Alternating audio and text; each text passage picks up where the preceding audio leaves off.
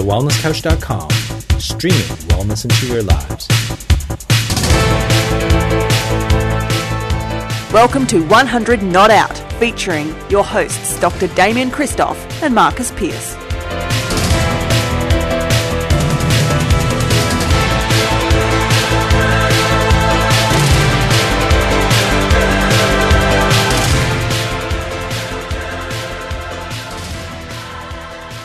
Welcome to 100 Not Out, a weekly show dedicated to helping you master the art of aging well. My name is Marcus Pearce, and I am here with the awesome co-founder of the Wellness Couch and the Wellness Guys. He is a rock star. He is a legend. He is Dr. Damien Christoph. Damo. Jeepers. When we're going to speak to a real live legend today, and you call me a legend. I'm not a legend, not compared to this guy, but thank you, MP. It's great to be with you again.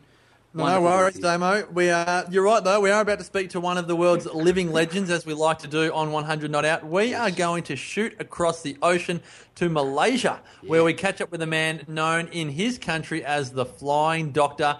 Our next guest is a 3-time Olympian, a national record holder, and at the 2006 Commonwealth Games was given the title of Honorary Medical Advisor. In 1966, he was crowned the fastest man in Asia, winning 3 gold medals at the Asian Games. He is now in his 70th year, 70 in November, still going strong. Tan Sri Dr. Jaga Thigson, welcome to 100 Not Out.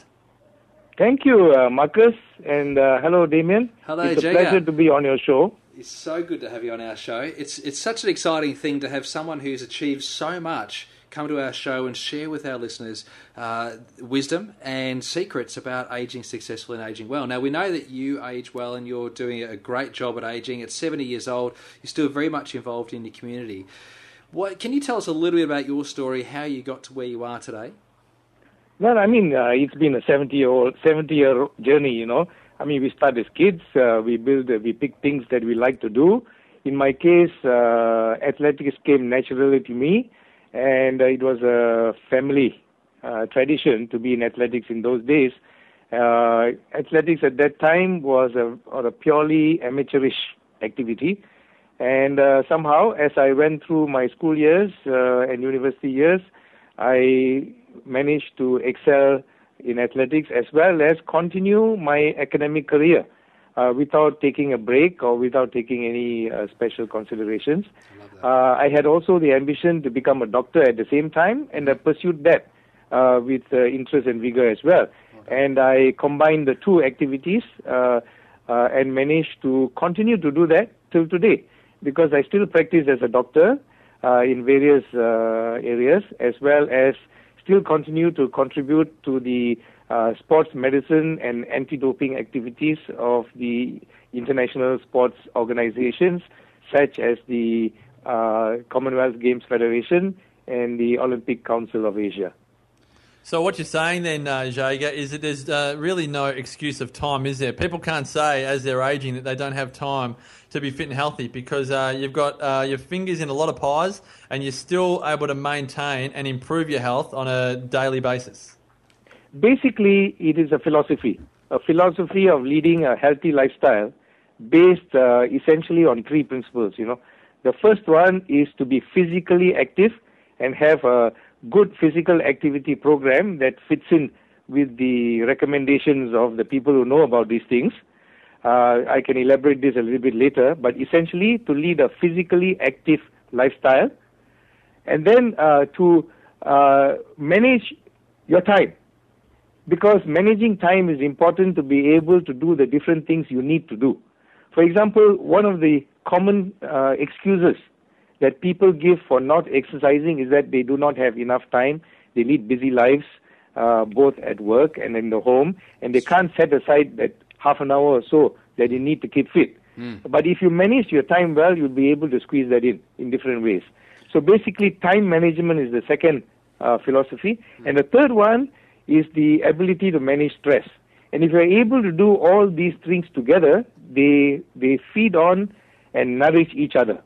And they are absolutely interlinked. I have to ask you, Jaga, one, I just want to say to Damo, how many people do we have to interview, Damo, that continually say exercise? Every single person that ages well is exercising. Cannot drum that in enough. But Jager, in your own life, I don't know one person that hasn't had a stressful episodes in their life. What are your keys to managing stress? Well, the thing is to try to put yourself always in a preemptive position that you avoid stress. Meaning that, you need to, anything that you are involved with, that you are engaged with, you need to determine your parameters of engagement first and stay within the parameters of engagement. And any time that you see any kind of risk, you try to preempt it and manage it. Mm-hmm. So there's an amount of risk analysis and risk management to the things that you do.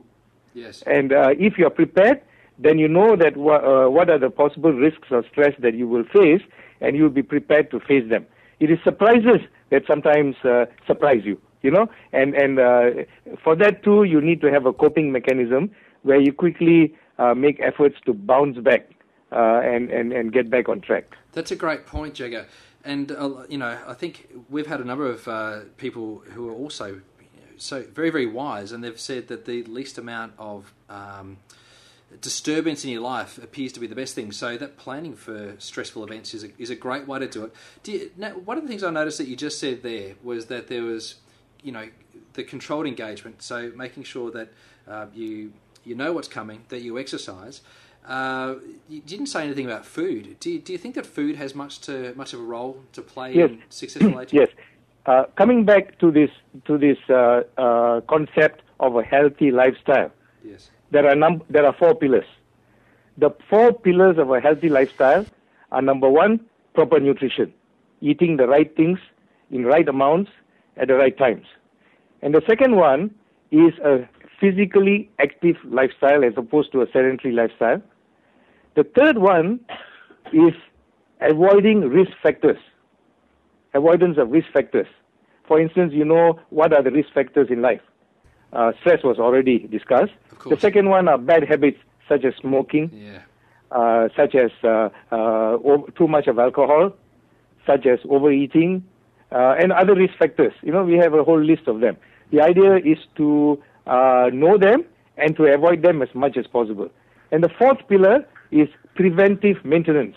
I mean, any motor car that runs out of a factory, you expect a warranty certificate, and you know that you've got to service it regularly. Yes. And yet, we are born and we think that we can go on for 70 years without anything.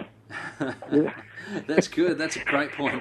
That's a great point. So basically, you need to do preventive maintenance. So what do I mean? This is linked to your age, When you reach a certain point in your life, you know that you could become the subject of various chronic diseases. So you start to do medical examinations, screening things, so that you know that you pick them early. And the earlier you pick these, whether they are chronic diseases or even more serious things like cancer and so on, if you can pick them early, you can manage them better. And, some diseases, of course, once you've got it, you don't cure them, but you manage them well, and they do very minimal damage to you. And Jager, what you're saying here also is obviously, people can go and get their regular checks, but the first 3 points that you've said is really, I suppose, the engine that prevents everything. Like you've said, is that eating well, the right things at the right time in the right amounts, being physically active, and avoiding the risk factors, which for me sounds like common sense. When talking about smoking and excess alcohol. But let me tell you one of the interesting paradoxes in life is what we call the knowledge paradox. People know exactly what is bad, and yet they continue to do them. I mean, can you tell me anybody who thinks smoking is good for them? Yeah, spot on. There is enough. Everybody knows the evidence, but still they take that risk. So this is what we call the knowledge paradox. You know about it, and yet it doesn't affect you. So what is needed here is behavioral change. So can I ask you then, I'm a big thing that the knowledge paradox is broken via empowering peer group. Do you have a group of friends, colleagues, family members that you spend a lot of time with that have similar interests, have similar active lifestyles, eat well, avoid the risk factors? Because for me, that's almost the secret to succeeding in these areas. Yes, I mean, obviously, obviously, we tend to stick together with the converted, don't we? I mean, for instance, if you go to the gym, who else is there, That's right. I mean, or if you go for a seminar or a workshop on healthy living or something like that, who comes? It's a converted who come, That's true.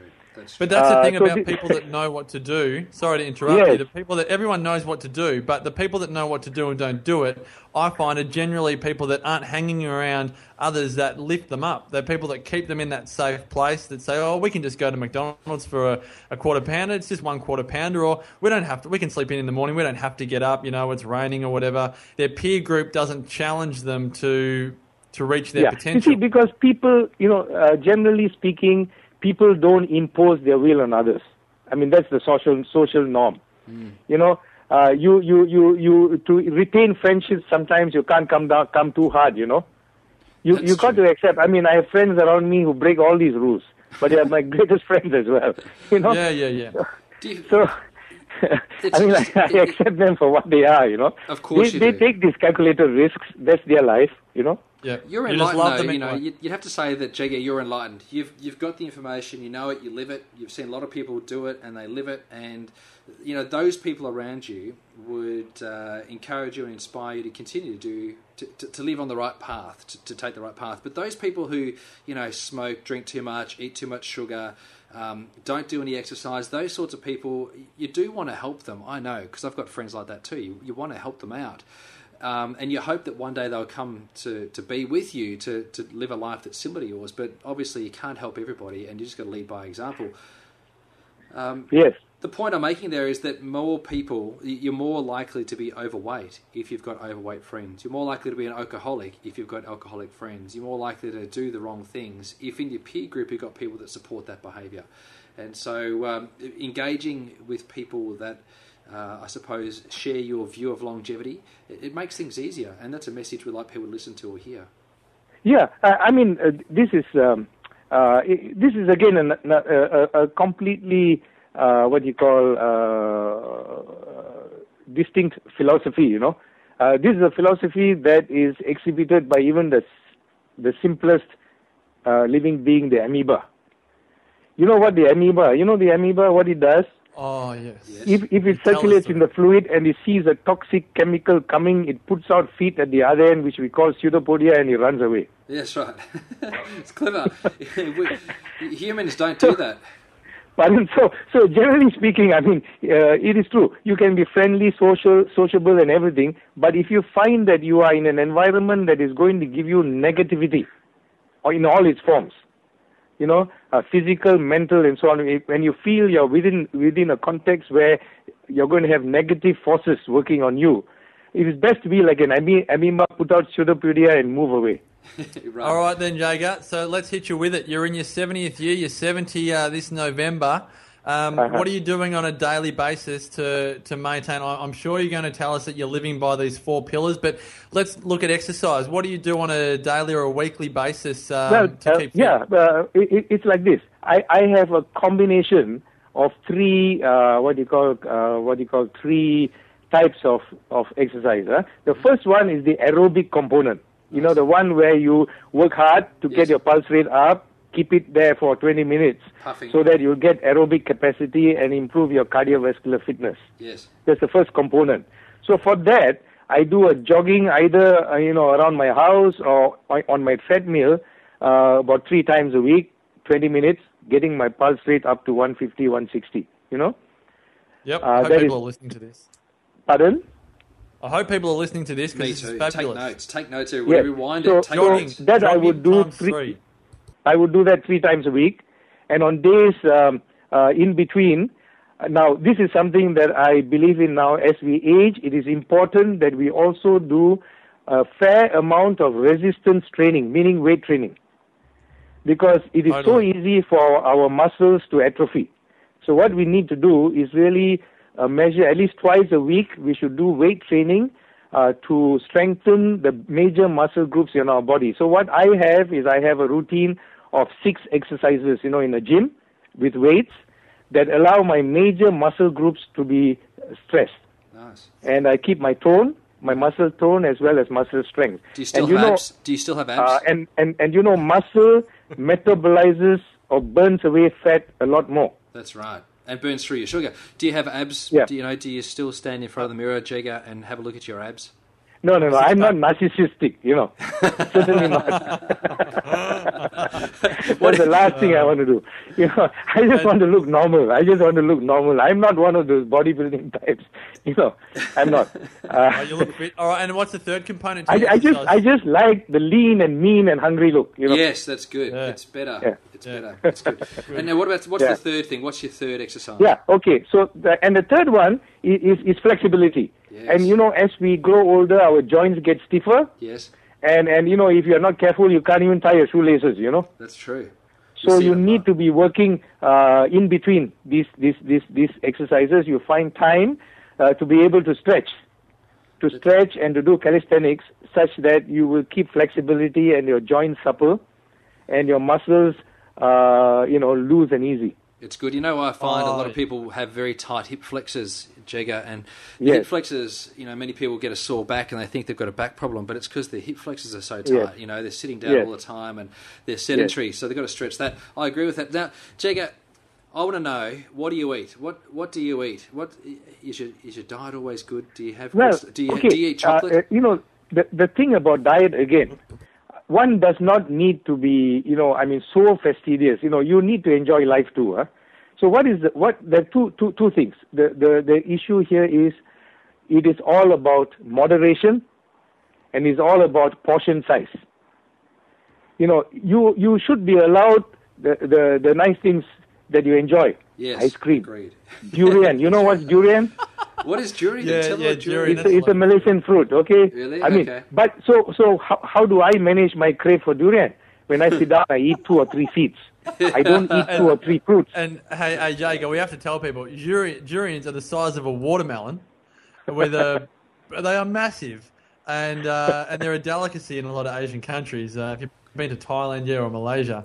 But yes, we want to hear. And why is it, Damo, that so many people in their older years have a craving for ice cream? I don't know. Maybe it's soft, it's easy. I don't know. It's sweet. It's sweet. You know. Man. Nothing gives me pleasure as an ice cream 2 or 3 times a week. You know. You know. There you go. And it's not the 36 flavors. You know, it always has to be vanilla with chocolate sauce on top. Yeah. Oh, that's boring, Jager. How do you get it's away with such beautiful. I boring love that. ice That's cream? You got to have choc mint or something. Although, actually, I'm with you, Jagger. I think it's good. It's interesting. So the point I'm making is, you don't have to deny yourself to extremes. That's right. yes. Feed yourself. But it's all about moderation and portion size. Our two fittest people succeeding with aging well. Pardon? The two people that are the fittest that we've interviewed, you and another person that we interviewed, Tommy Hafey, who's an Australian rules absolute legend. Still at 83 years old, he's doing 200 push-ups a day, 700 sit-ups, runs 7 kilometres a day. He's a very, very fit man at 83 years old. He eats ice cream every single night. There must be something in ice cream. Is that what you take? I reckon it's got to be exercise. Is in ice cream. It's exercise. It's exercise. That's the secret. Yes. So that's the point. Now you say what you eat. What you need is a balanced meal, okay?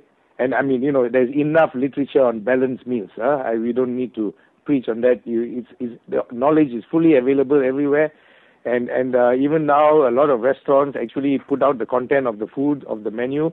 So that's not an issue. It's basically how you want to address this thing. So if you can eat a balanced meal, and the emphasis should be whenever you can focus on the fruits and vegetables. Good work, Jager. Good work. Yeah. All right, I've got one last question. This is easy. I love this because the simplicity of your answers, Jager. I really hope people are getting into this. But I have one last question for you before we wrap it up. You're about to turn 70. You are still working. You've got about 5 jobs. You haven't retired. Many people are hanging to get to retirement at 65 or earlier if they can. But I am tipping that you're going to say that retirement is probably one of the last things on your mind because you love what you do so much. Can you enlighten us and our listeners on why you're still working? Basically, I do not like this word retirement. Yeah. I would rather, when you leave a job, I call it completion of your tenancy. Right.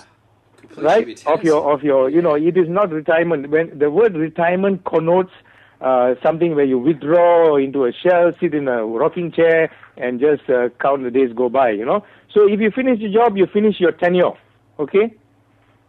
So you move on to the next activity.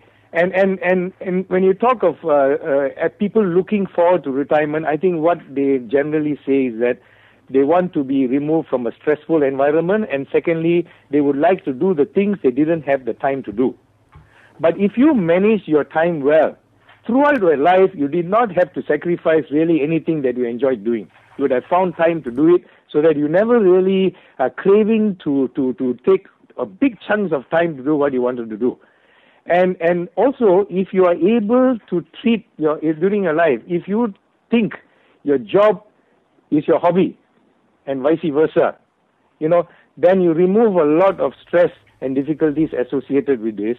And the converse is true. I mean, can you imagine if your job was your hobby and you took away your hobby, what you'll be like? That's what I do every day. I love it. That's it. Yeah, love it. Yes. That's it. People wouldn't be waking up dreading doing their hobby each day, would they? That's it. Yeah, exactly. I mean, so if you can think that your job is your hobby, if you can convince yourself of that, then you look forward to that.